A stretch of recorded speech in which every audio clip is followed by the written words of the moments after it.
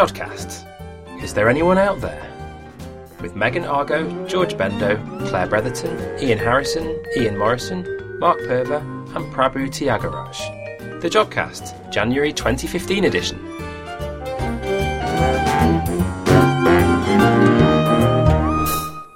Hello and welcome to the first Jodcast of 2015. I'm Mark, and presenting with me are George in the studio and via Skype, Megan. Hello. Hello.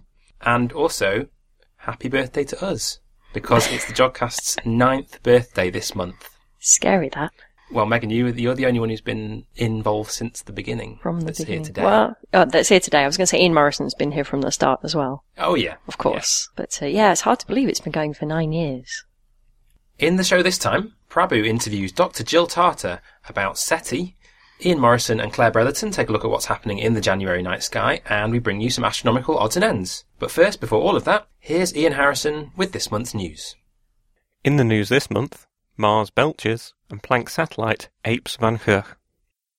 Scientists reported the latest finding from NASA's Curiosity rover on Mars. The experiment has detected a significant short-term spike in the amount of methane, an organic molecule closely associated with the presence of life, in the Martian atmosphere. Speaking at the autumn meeting of the American Geophysical Union, the scientists described how, over a period of 60 Martian days, which is around the same number of Earth days, instruments on the rover observed the amount of methane in the local atmosphere climb to a level of 7 parts per billion, 10 times its background level of 0.7 parts per billion before falling slowly back again. Though methane has been observed in Mars's atmosphere from both the Earth and the Mars Express orbiter for around 10 years, Curiosity is the first experiment to detect the gas from the surface of the planet itself. As methane is broken down by the harsh UV radiation which continually bombards the Martian surface, the continued detection suggests that the gas is being somehow replenished. But how? Here on Earth, the presence of methane is strongly correlated with the presence of organic life, with around 95% of the 1800 parts per billion on the Earth's surface being produced by living things. The prospect that the gas on Mars could also be produced by alien life forms is of course highly exciting, but there are a number of other mechanisms which are capable of producing the gas without the need for little green cows. Reactions between the water ice, strongly suspected to exist below the surface of Mars, and olivine rocks, also known to be present, could create a subsurface store of the gas, which could then be released by geological activity, an explanation which fits with the sharp spike in concentration seen by the rover.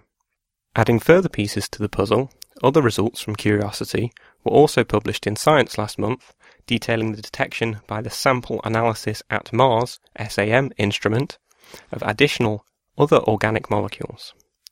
In this instance, chlorine-containing carbon compounds were discovered in a piece of rock named Cumberland, drilled from the Martian surface in 2013. The SAM instrument cooked part of this sample in its oven and analysed the gases produced, finding the complex molecules chlorobenzene, dichloroethane, dichloropropane, and dichlorobutane, another list of molecules which are strongly associated with the presence of life when found here on Earth. However, again, nature complicates the situation with other non-living ways of producing such gases possible. Taken together, the two discoveries add to the list of those which are not proof of, but are highly consistent with, the current or past presence of life on Mars. More light should be shed on the situation by the planned 2020 Mars rover, which will also aim to return rock samples for more detailed investigations here on Earth. Or, of course, the appearance of friendly green aliens in your back garden. In other news, the European Space Agency's Planck satellite released its first detailed images of polarized emission from the cosmic microwave background as part of a conference in Ferrara, Italy, presenting its 2014 results. The Planck team do not yet feel confident enough in their analysis to comment on the much talked about result from the BICEP 2 experiment early this year, whose claims of detecting a twirl in the pattern of the cosmic microwave background polarization have been somewhat questioned by many as being likely due to the contamination by far more local dust within our own galaxy. However, they did present analysis of the polarization data, which allows them to form constraints on cosmological parameters which are now far less dependent on the findings of the now retired WMAP satellite. Planck's measurement of these cosmological parameters support with greater precision than ever our picture of the universe containing dark matter, dark energy, and ordinary matter. In addition, a striking new visualization of the polarization was presented, which listeners are highly encouraged to seek out to view on the internet. In the image, colours show the thermal emission of galactic dust, whilst relief shows the galaxy's magnetic field. The result is a quite beautiful replication of the thick paint impasto style used by Vincent van Gogh on his impressionist paintings of the night sky. Thanks for that, Ian. And now Prabhu interviews Dr. Jill Tarter about the search for extraterrestrial intelligence, SETI. We are pleased to have Dr. Jill Tarter, an astronomer, a holder of Bernard M. Oliver Chair for SETI from the Center for SETI Research, SETI Institute, with us for the interview today. Welcome again, Dr. Jill, to the interview in Jodcast today. Thanks very much for inviting me. Dr. Jill, you are a leader in the SETI Institute and also an astronomer, have made several significant contributions to the research in SETI. Where are we today in searching for extraterrestrial intelligence? Well, today we can say that we're doing about 14 factors of 10 better than Frank Drake's original search in 1960. So that's an enormous amount of improvement, mainly in computer processing capabilities, but also in antenna technology and receiver technology. But we expect to be doing a whole lot better next year and 10 years from now. The SKA may well be a big part of that. People who may be listening for the first time, could you tell us, is this an attempt to answer a bigger question relating to are we alone in the universe? That is the fundamental question. We are trying to, we call this the search for extraterrestrial intelligence. But in fact, we can't directly detect intelligence. And so what we do is we use technology as a proxy. And we use the tools of the astronomer at the moment in the radio part of the spectrum and the optical part of the spectrum to look for evidence of someone else's technology out there.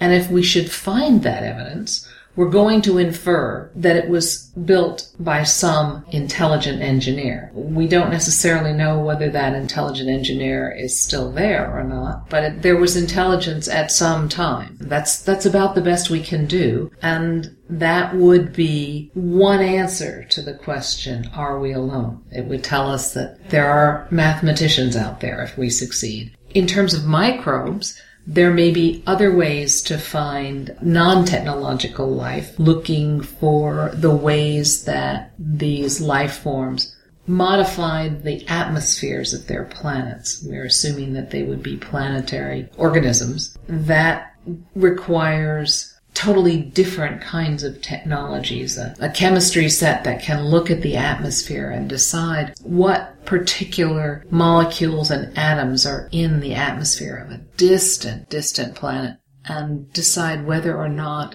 it takes some kind of biology to make that particular chemical mix in the atmosphere. That's something that we call the search for biosignatures. SETI we can call the search for technosignatures. These are different ways of trying to understand whether life, at least life such as we know it and might recognize it, has originated and evolved beyond the Earth. That's really exciting. Can you tell us if there are any major observational facilities across the world involved in this work? Well, in the SETI work, in the radio, we have the Allen Telescope Array in Northern California.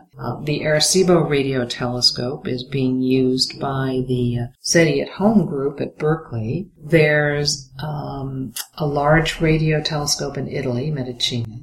LOFAR in the Netherlands and the UK has begun doing SETI work. Occasionally, the Parkes telescope in Australia gets used. I don't want to leave anyone out, but those are the major instruments for radio SETI. And then optical SETI is being done at university-class telescopes at Harvard, at UC Berkeley, in Australia, in Campbelltown. We are trying to put we had a optical SETI program running on Lick. We're trying to replace it with a new system that actually goes into the infrared. Also, Charlie Towns' has built a spatial interferometer on Mount Wilson. The Berkeley group is trying to instrument that for optical SETI as well. But optical SETI has been confined to date to meter-class telescopes. So the challenge for that in the future is to get it on bigger pieces of glass and also to move down into the infrared where there's less dust obscuration and scattering. And for the radio, we need more time on the sky and larger collecting area. Are there any research facilities from the United Kingdom is involved in the SETI work, or likely to be involved? There has been interest in the UK. At the moment, I'm unaware, except as with its involvement in LOFAR, of any direct SETI observations being done here. But I'd like to learn from your listeners that I was wrong. Is there any possibility of eMerlin getting involved? The eMerlin array could in fact get involved. When you phase up that telescope, it forms a nice beam on the sky, and if there were time available to use it for SETI, then I think the back ends could be developed. That is, the signal processing capability could be developed with modern computing. And so that is a possibility. I'm actually not aware of whether there's any activity along that line, and maybe while I'm here at Jodrell Bank today, I'll learn about some interest in doing that. We also come across a new telescope being built for the future radio astronomy research, namely the Square Kilometre Array. Do you foresee the use of the Square Kilometre Array for the SETI research? I'm very hopeful that that will be the case, that the Square Kilometre Array will continue to keep a science case as part of its portfolio, a science case that we call the Cradle of Life. The Square Kilometre Array could directly look for engineered radio signals from an intelligent technological species, and it can also search for very large organic molecules in the interstellar medium and help us to distinguish between the reality and the poetry that we blend together today as we try and understand how the building blocks for life as we know it were generated and delivered to the early Earth. Because if we can understand that process, maybe we'll have a better handle on where it might have happened in other solar systems. But right now, we can't make a direct connection from point A, you formed this large molecule, to point B, it was delivered intact or mostly intact to the early Earth. So it seems quite reasonable, and it's as I said, it's very poetic to think about the stardust from which we are formed. But there's quite a bit of science that needs to be done to fill in the details. This is really exciting to know. We not only look for living being, we also look for signatures of the development of the living being involved around us. Absolutely. We are trying to figure out where we came from and whether there's anyone else out there. And the story of how chemistry and physics ultimately produced biology on the planet Earth is a complex and fascinating story that we are beginning to piece together, but don't have all of the details yet. And what we know so far indicates that there doesn't seem to have been anything very special about the Earth in this process. So it's not unreasonable to think that it might have happened elsewhere. So it's quite interesting. SETI seems to connect all branch of science and engineering and thinking process,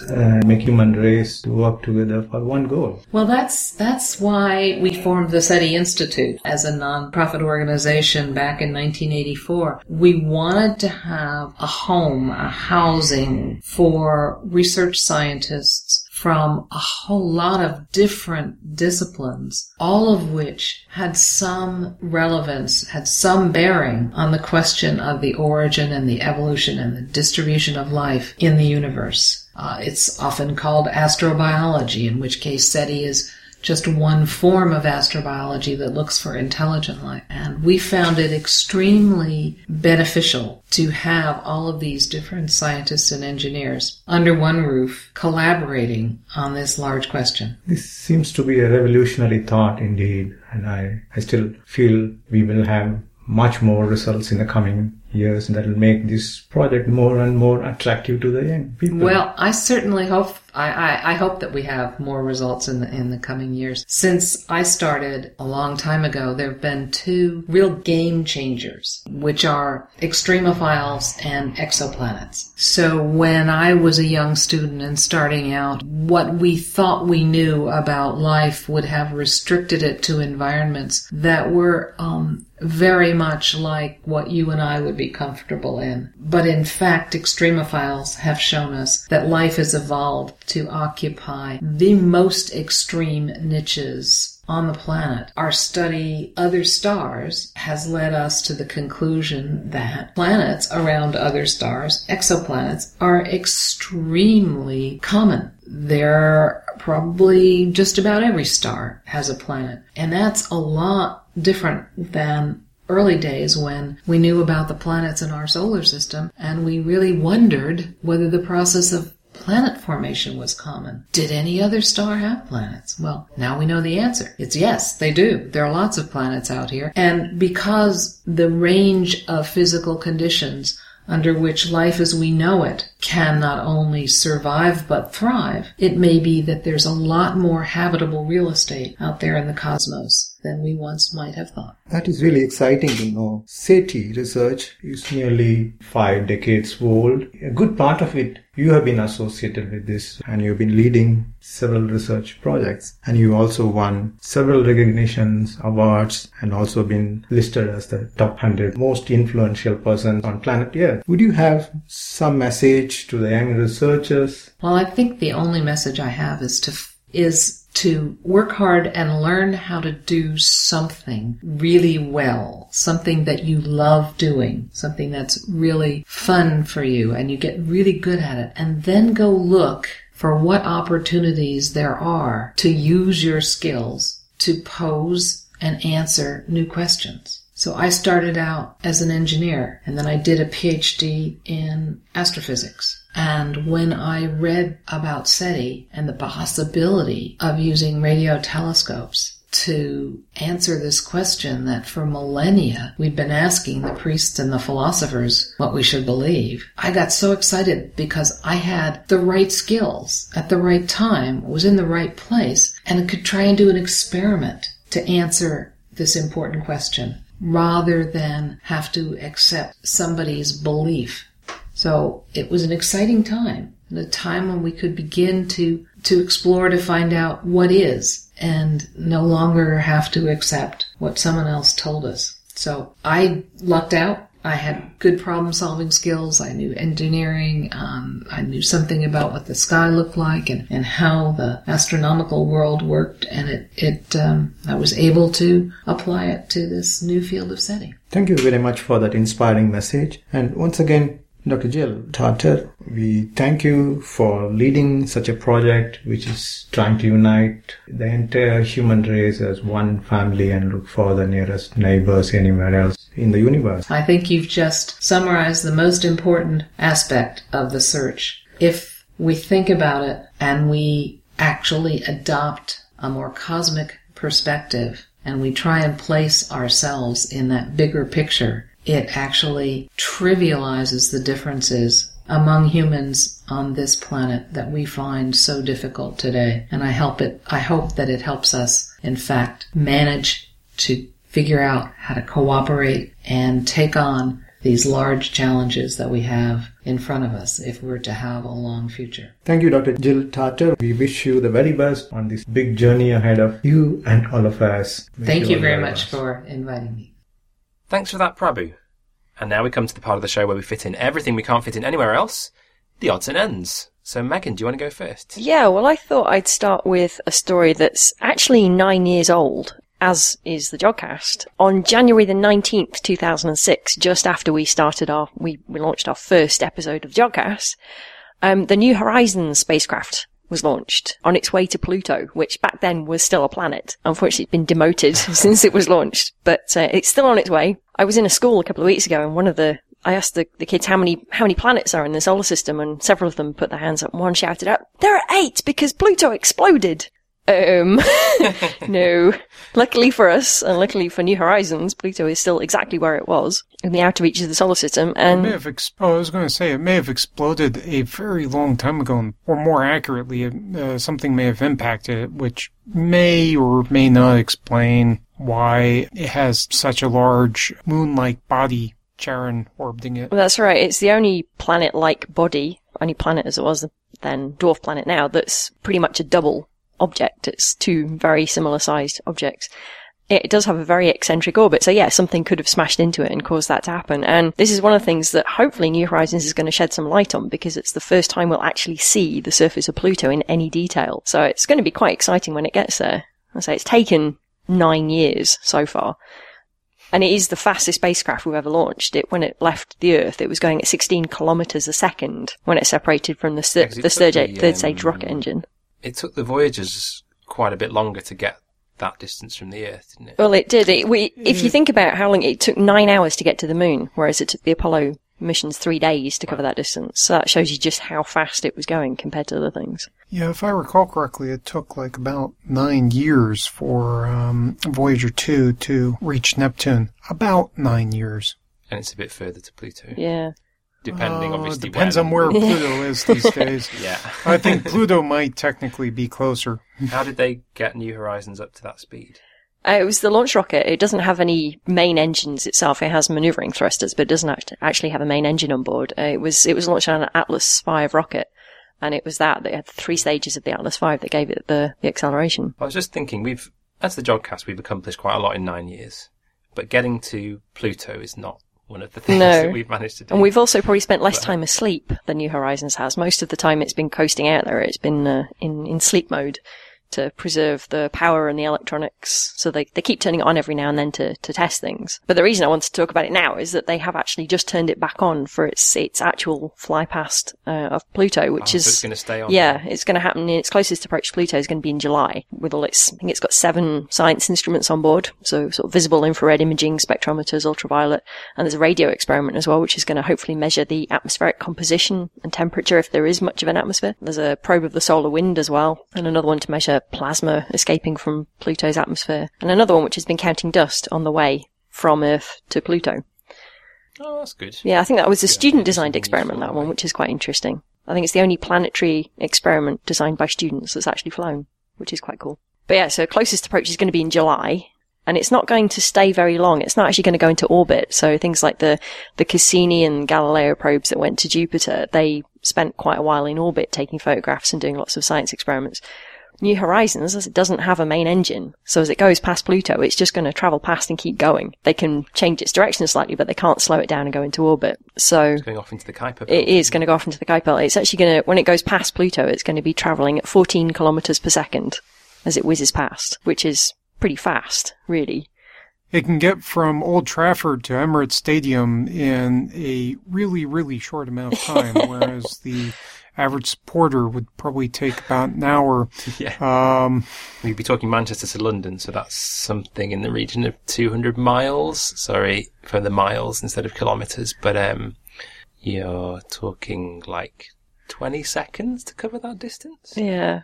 Whereas the distance out to Pluto is it takes light 4 hours, 25 minutes to get back from Pluto. Wow. So the signals we're sending to the spacecraft take nearly 4.5 hours to reach the spacecraft, and the signals coming back from the experiment, so sending back all the imaging data and the telemetry and all the rest of it, the radio signals, they're going to take 4 hours, 25 minutes to get back to the Earth, covering 4.9 billion kilometres, which is about 32 astronomical units.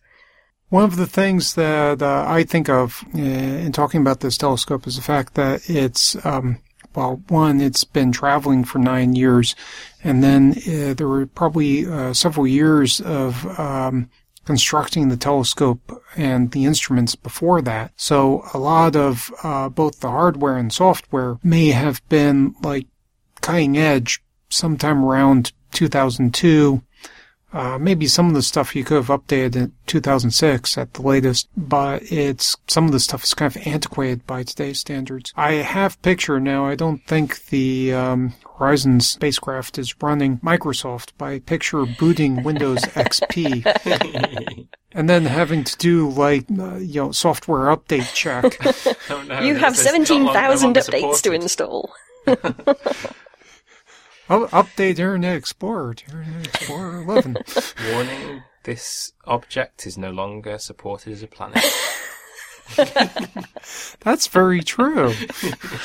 It was a planet before Horizons was launched. Yeah, and the two extra moons that they discovered more recently, they had discovered them at the time the spacecraft was launched, but they hadn't actually been named yet, I think.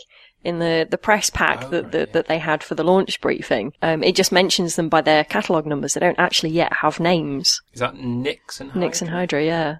But after it's been past Pluto, as I say, it can do course corrections. They do have manoeuvring thrusters on board. So what they're going to do is they're going to decide which other Kuiper Belt objects they're going to go and visit. So once it's done the Pluto flyby, they can then make the decision as to where to go next and adjust the trajectory of the spacecraft accordingly, and then fly past a couple of other objects before it disappears out of the solar system like the Pioneer and Voyager spacecraft did already. Because it's going so fast, it's eventually going to overtake them, and it will get further faster than the other spacecraft that are in the outer edges of the solar system. This does get also into the debate on what is the edge of the solar system, which I think has come up before since I've been recording Jodcast. Yeah. But it's another data point, so it's going to measure, because they're all going out from the Earth, but out of the solar system in different directions. So this will be another point that we're sampling through the edge of wherever that transition zone, where the sun's influence hits the interstellar medium. That's true, and we did learn quite a bit about 3D topology of the heliopause from the spacecraft that have already flown out of the solar system as well. Yeah. So all these spacecraft, they're designed with one particular goal in mind, but they all have extended missions that can do all sorts of things that they weren't necessarily designed to do in the first place. So the item I brought to Odds and Ends today is a press release from the Atacama Large Millimeter/Submillimeter Array, or ALMA. This is actually science done with new data from two telescopes, ALMA and CARMA, the Combined Array for Research Millimeter Wave Astronomy. And researchers using data from both these telescopes together have been studying a supermassive black hole at the center of a relatively bland nearby galaxy called NGC 1266, which is actually a galaxy I know very well because I've worked with it in some surveys for a very long time. The best description of this galaxy is that it's a relatively boring-looking disk galaxy. So imagine a spiral galaxy without the spiral pattern or the dust or the star formation or anything else very interesting in it. And that's kind of what NGC 1266 looks like. It's just sort of like a smooth disk of stars, and then there's another giant bulge of stars. So how is that classified, just out of interest? It sounds like it should be a sort of elliptical-shaped galaxy, but obviously it's not. Well, it's actually a transition between spiral galaxy and elliptical galaxy called lenticular, or S0. Lenticular galaxies like NGC 1266 are kind of like elliptical galaxies in that they don't contain a lot of cold gas or dust, and so they don't form that many stars because they don't contain the gas to form the stars in the first place. NGC 1266 does have some gas in the very center of the galaxy, and I've actually made images of the interstellar dust in the center of the galaxy as well. Astronomers using ALMA and CARMA looked at the gas more carefully and found that it was really turbulent. That when you look at the very center, you have like gas traveling at really high speeds, much higher than what you would kind of expect for gas just orbiting around a supermass black hole in the center of the galaxy. So what they think is happening is that the gas is actually being churned up around the black hole. So around black holes, you have these disks of gas where gas slows down and falls into a black hole and then gets really hot. And then when it gets really hot, you often get a lot of gas gets ejected out of the poles of that accretion disk. And it's the ejection of this gas which is actually really churning up the cold gas that's in the environment of the black hole, and actually seems to be shutting down star formation within the center of this galaxy, which is a very interesting find. Now, astronomers have discussed a lot about how when you have supermassive black holes, they become active galactic nuclei, things like quasars, which are really bright in X-ray and optical and radio wavelengths, that produce these really, really powerful jets of gas that come out, and it's like they thought that you need something really extreme like that to shut down star formation. Here's a relatively weak example where it's like the jets in the center of NGC 1266 aren't terribly strong compared to like your radio emitting quasar, but they're still strong enough to stop stars from forming within the center of this galaxy. So you just end up with this really churned up molecular gas. And why is ALMA and KARMA suitable for studying this, like the wavelengths and the resolution? ALMA and KARMA are just very effective at detecting molecular gas, which produces emission at millimeter and submillimeter wavelengths.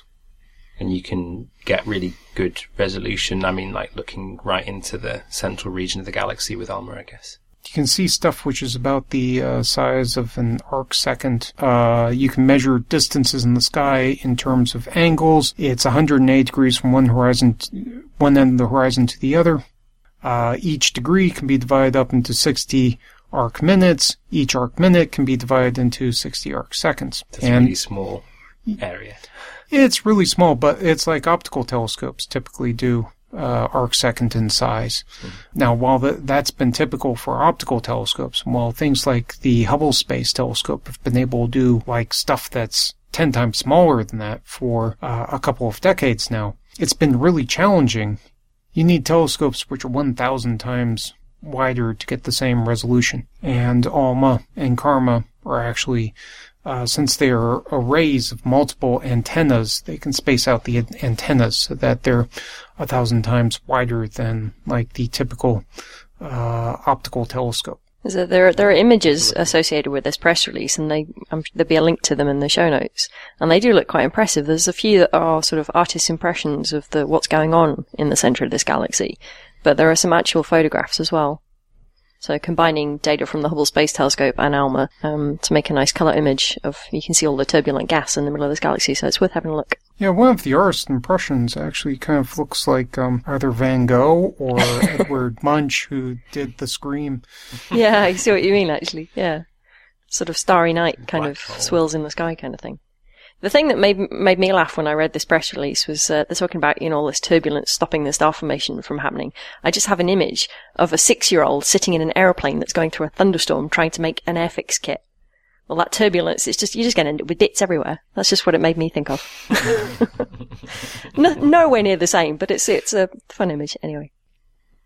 My odd and end is quite brief. It's just about a telescope which has been in space for a while, called NuSTAR, the Nuclear Spectroscopic Telescope Array, launched by NASA a couple of years ago, and it looks at X-rays, and specifically really high-energy X-rays. And the interesting thing about it is that they now are turning it on the sun.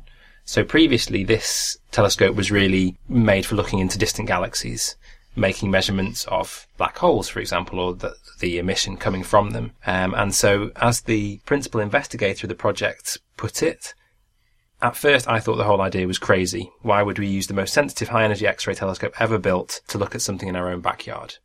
But what they found is it's actually a really good instrument for looking at the sun. The X-rays it's looking at, the sun isn't so powerful that it would overwhelm the telescope, whereas others like Chandra apparently probably would be damaged by making these observations of the sun. And so what they can look at is questions about our own star that you'd think we might have solved them, but we haven't yet, which is things like, why is the corona, this sort of outer atmosphere of the sun, so much hotter than the photosphere, which is the surface as we see it? It is, but no one quite knows why. And there's an idea that it could be to do with very small flares, called nanoflares.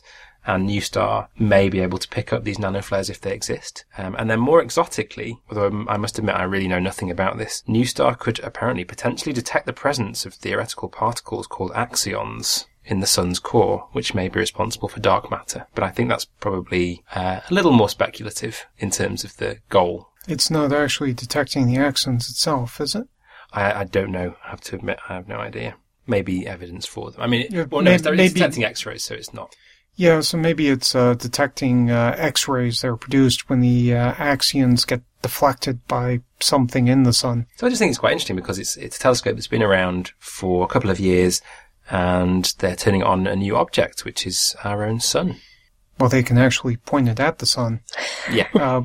One of the better-known stories in infrared astronomy is there was a telescope in the late 1990s called the Wide Field Infrared Explorer. There was like a telescope cover which opened and the telescope accidentally pointed at the sun. Infrared telescopes have to be cooled down a huge amount using liquid nitrogen or liquid helium. And so it got so hot that it burned off all of its coolant and then became mostly useless after that. Oh. Everybody who was associated with the telescope got shuffled on to another project very quickly. Yeah, the telescope was mostly useless after that, although somebody found a use for like this optical side telescope, which was sensitive enough to detect really bright stars. So it's like he used it to monitor really bright stars. But this is something which you couldn't do with an ultraviolet or an optical or an infrared telescope, just because it would bake the telescope. Yeah. Doing this with an X-ray telescope just sounds cool.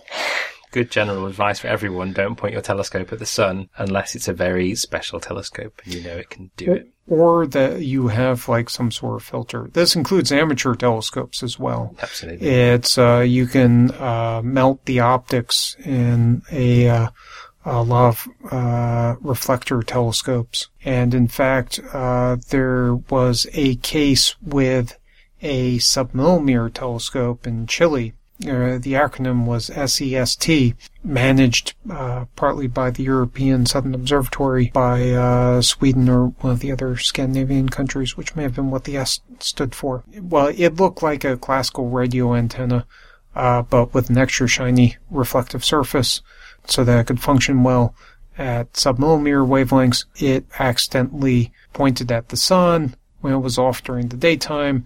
The light focused on the secondary reflector in the telescope, lit it on fire. It's one of the more interesting stories from the history of the European Southern Observatory. Well, fortunately with New Star they've already pointed it and it hasn't fried anything. So that's good news. And they have a mission extension until 2016. New Star is a nice little telescope. It'd be nice to see it keep on going. It is. It's doing stuff. I should point out, it's not just been looking at things in the distant universe. It's been looking at nearby galaxies as well, which is something I've been sort of slightly involved with. But it's also been looking at stuff within our own Milky Way as well. So stuff in our wider backyard, possibly. But yeah, the first time it's looked at the sun. And the image, again, it's a really pretty image. So there'll be a link to it in the show notes. So do go and have a look at the picture. Very, very versatile. One of the other things, just to say in support of New Star, there have been many other X-ray telescopes that have come before, such as the Einstein mission, ROSAT, ATCA, Chandra, and XMM Newton. New Star is looking at X-rays with much, much shorter wavelengths than any of those other telescopes looked at. And so it's examining a part of the electromagnetic spectrum which isn't as well explored. So it's producing a very useful contribution to astronomy research. And now, an astronomer with plenty of flair of his own. Here's the January Northern Hemisphere night sky with Ian Morison. The night sky for January 2015. Well, of course, this month Orion is centre stage, fairly high in the south, and acting as a pointer to many of the constellations nearby. I'm sure you know that below the central star of the three stars that make up Orion's belt is the sword of Orion, and with binoculars you'll see a little hazy glow there, which is the Orion Nebula. It's called an H2 region. It's a birthplace of stars, and lit in fact by the light for 4 very bright stars that make up what's called the trapezium at its heart. If you take those 3 stars of the belt and work down towards the left, you come to Sirius in Canis Major, the brightest star in the northern skies. If you take the 3 stars up to the right, you come, of course, to Taurus the Bull. And you'll first reach the Hyades cluster, which forms the head of the bull, and a star called Aldebaran, which actually is about halfway between ourselves and the Hyades cluster, forms the eye of the bull. And a bit further in the same direction is that sweet little cluster called the Pleiades, beautiful in a small telescope. Up to the left of Orion, we have the heavenly twins, Gemini, with their bright stars, Castor above and Pollux below. Higher still, towards the zenith, this month in the evening, is the bright star Capello, a yellowish star in the constellation of Auriga. The Milky Way runs through Auriga. It's very rich if you observe it with binoculars, and some very nice open clusters there. Moving along the Milky Way towards the northwest, you come to Perseus and then Cassiopeia. And between the two is that rather lovely region where we have 2 clusters forming the Perseus double cluster. Rising in the east, late evening, we have Leo the Lion. And in fact, there's an interloper there, the brightest object you'll see in the night sky this month, which is in fact Jupiter. Well, what about the planets this month? Well, I've just mentioned Jupiter. It's shining at magnitude minus 2.4. It rises about 8 o'clock at the beginning of the month, lying about 8.5 degrees up and to the right of Regulus in Leo. It's now moving westwards in retrograde motion across the heavens towards Cancer, which it will enter next month. By the end of the month, it rises about 1745 UT, with a very slight increase in magnitude to minus 2.6. It's then due south and highest in the sky with an elevation of about 56 degrees around 0100 in the very early morning. As the Earth moves towards Jupiter, its disk increases slightly in angular size from 43.4 to 45.3 arc seconds. So you'll easily see the equatorial bands in the atmosphere, sometimes the great red spot when it's pointing towards us, and up to 4 of the Galilean moons as they weave their way around it. Well, Saturn, that's now a morning object, rising about 5 o'clock as the month begins, but by about 3:30 by its end. It starts the month in Libra, but moves into Scorpius on the 4th of the month, above the star Antares and the stars that make up the head of Scorpius. Its diameter increases from 15.5 to 16.1 arc seconds. It'll be shining at magnitude plus 0.6 and high enough in the southeast before dawn to make out the beautiful ring system, which has now opened out to about 24 degrees. Mercury. On New Year's Day, at the start of the year, Mercury will be seen, probably needing binoculars, low in the southwest down to the lower right of Venus. Its magnitude will then be about minus 0.8. It'll be just 3 degrees away from Venus, so they'll both be seen in the field of a pair of binoculars. But it gets better. From the 8th to the 12th, Mercury and Venus stay within a degree of each other. More of that in the highlights. Its disk, showing a gibbous phase, will be around 6.5 arc seconds across. Mercury reaches greatest elongation east of the Sun on January the 14th, when it will lie about 19 degrees away. During the following week, its phase thins, and it drops away to the lower right of Venus, soon becoming lost from view as it moves to inferior conjunction, that's between us and the Sun, on January the 30th. Mars. It's been moving eastwards relative to the stars for quite a while now. It starts the month in Capricornus and moves into Aquarius on the 8th. It dims slightly from magnitude plus 1.1 to plus 1.2 during the month, and the angular size of its disk falls from 4.8 down to 4.4 arc seconds. Obviously best observed as darkness falls, low above the southwestern horizon. It lies about 24 degrees up and to the left of Venus as the month begins, and sets around 3 hours after the sun. Due to its eastward motion, it sets at about the same time after the sun all month.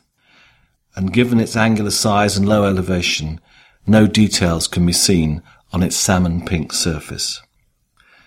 Well, finally Venus. Venus is now an evening object, shining at magnitude -3.9 all month, and setting some 70 minutes after the sun as the month begins.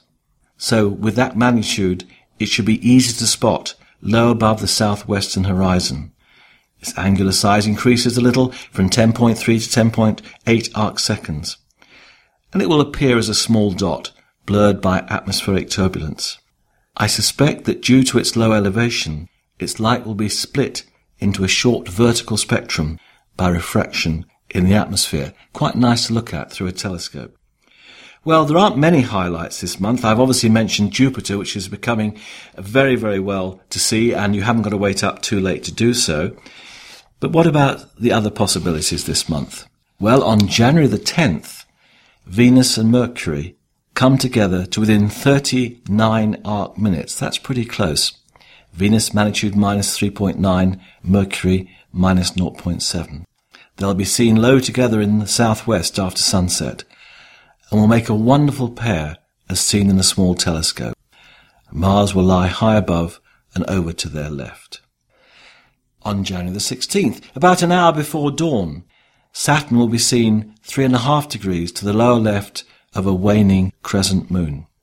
And as always, on the night sky page on the Jodrell Bank website, have little star charts to show you exactly where and how to look. A nice one, in fact, on January the 29th, the gibbous moon is crossing the Hyades cluster. So after sunset on the 29th, a waxing gibbous moon will, if clear, be seen just under a degree up and to the left of Aldebaran in Taurus, having passed across the Hyades cluster during the day. That should make a nice photographic image.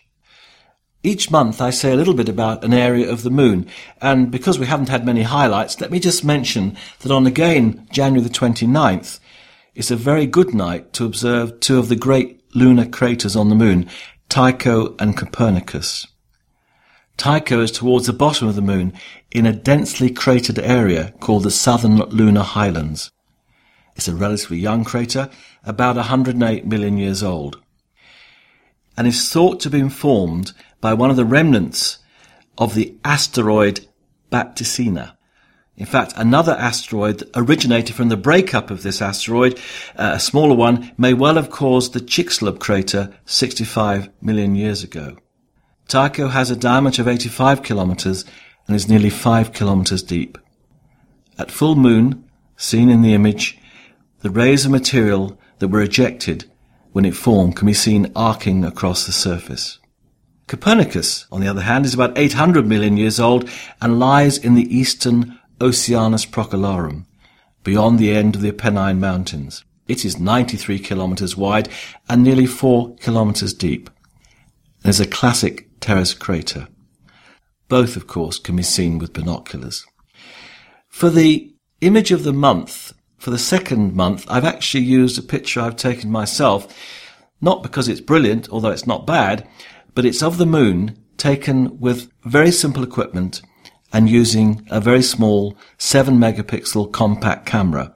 And I've just described how you do it and the software that's used to actually make up the final image from a number of lunar segments, parts of the moon taken individually. And it just shows, I hope, what you can do with very simple equipment. So it might be worth having a look.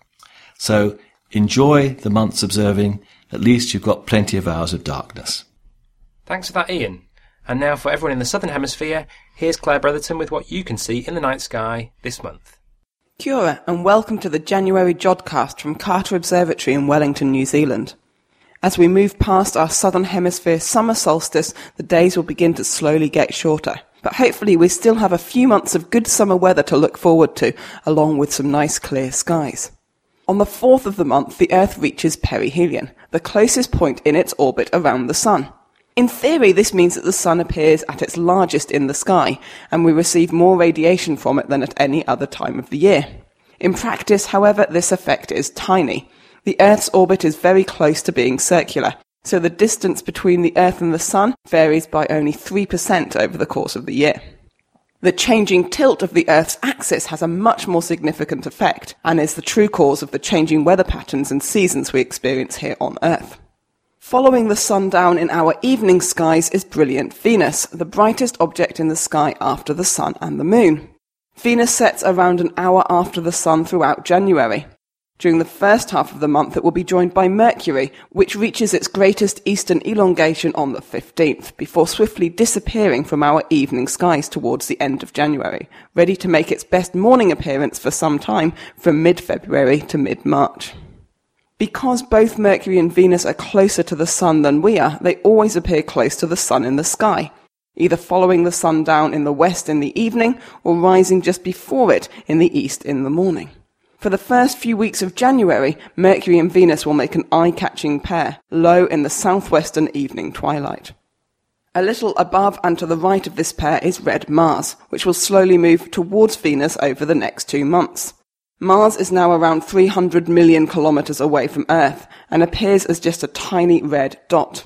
It will set around 11:30 at the beginning of the month, but by the end it will be disappearing with the last of the evening twilight. Jupiter continues its journey into our evening skies, rising towards the northeast by around 11 p.m. at the start of January. But by the beginning of February it will be rising just as the Sun sets and become a spectacular evening object.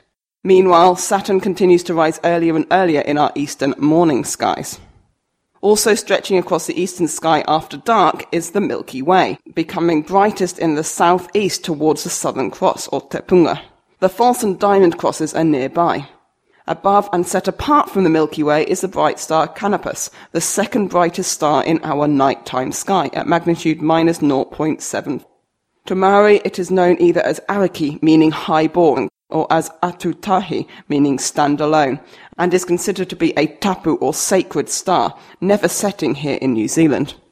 Canopus is the brightest star in the constellation of Carina, the keel, which along with Vela, the sails, and Papis, the poop deck, once formed part of the southern constellation of Argo Navis, the great ship used by Jason and the Argonauts in their search for the Golden Fleece. The constellation was split into the 3 components used today by French astronomer Nicolas Louis de Lassay in 1763. As the Milky Way runs through this part of the sky, there are many interesting nebulae and star clusters to look at, but perhaps the most famous is NGC 3372, the Eta Carina Nebula. NGC 3372 is a huge cloud of glowing gas, estimated to be around 7,500 light-years away. It is one of the largest nebulae of its type in our skies, at least 4 times the size of the Orion Nebula, and the brightest central parts can be picked out with the naked eye. With binoculars, you should be able to see a golden star in the nebula. This is Eta Carina, a massive, unstable star that is on the verge of blowing itself apart. In fact, Eta Carina is a system of at least 2 stars. The combined luminosity of this system is around 5 million times that of our own Sun. This massive star is so bright that the radiation pressure it produces is almost too strong for the gravity holding it together, causing a constant stream of material out into space. Eta Carina has varied hugely in brightness since it was first catalogued by Edmund Halley in 1677. It was only 4th magnitude at the time and appeared as a fairly ordinary star. But by the mid-18th century it had brightened to a magnitude of around 2, before dimming back to its previous brightness. It began to brighten again in the 1820s, reaching a peak magnitude of -0.8 in 1843, and becoming the second brightest star in the nighttime sky for around 2 decades.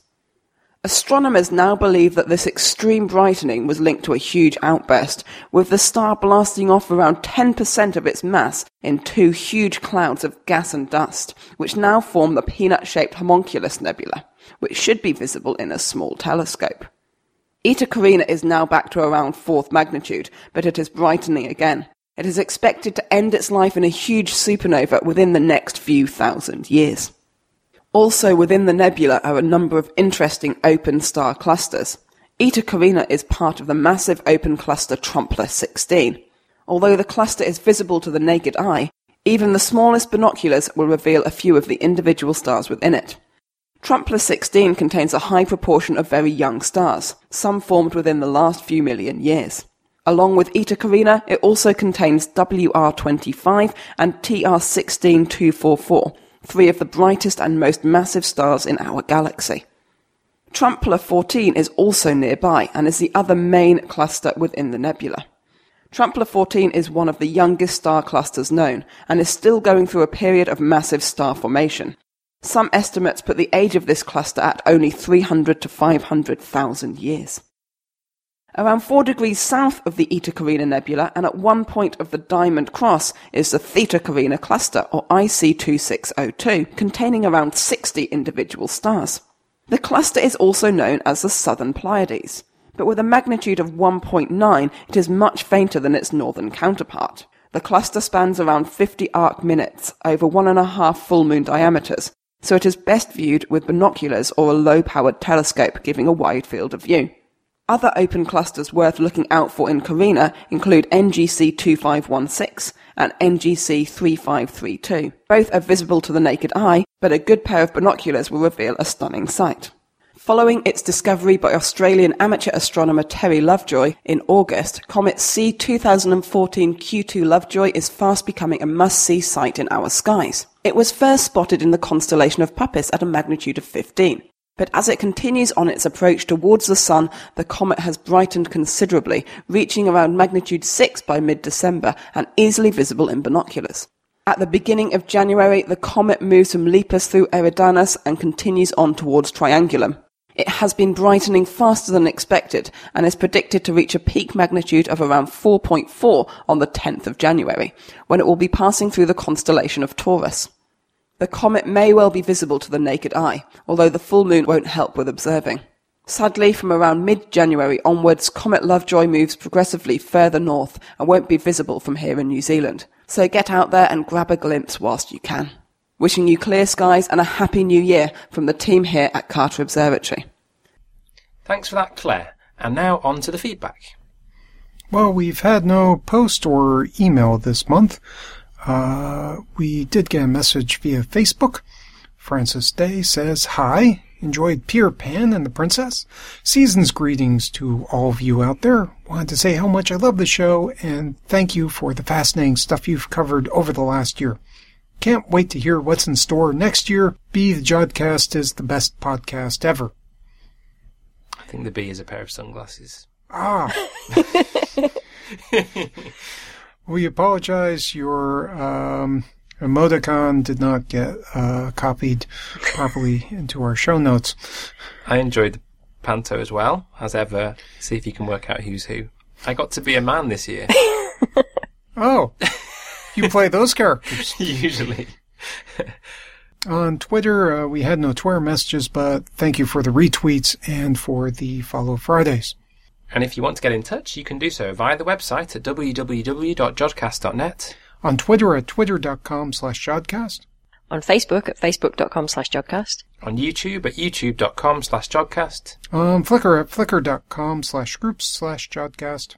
And don't forget that you can send us real post. The address is on the website. So that brings us to the end of the show, and all that remains is to say thank you very much to Dr. Jill Tarter for the interview.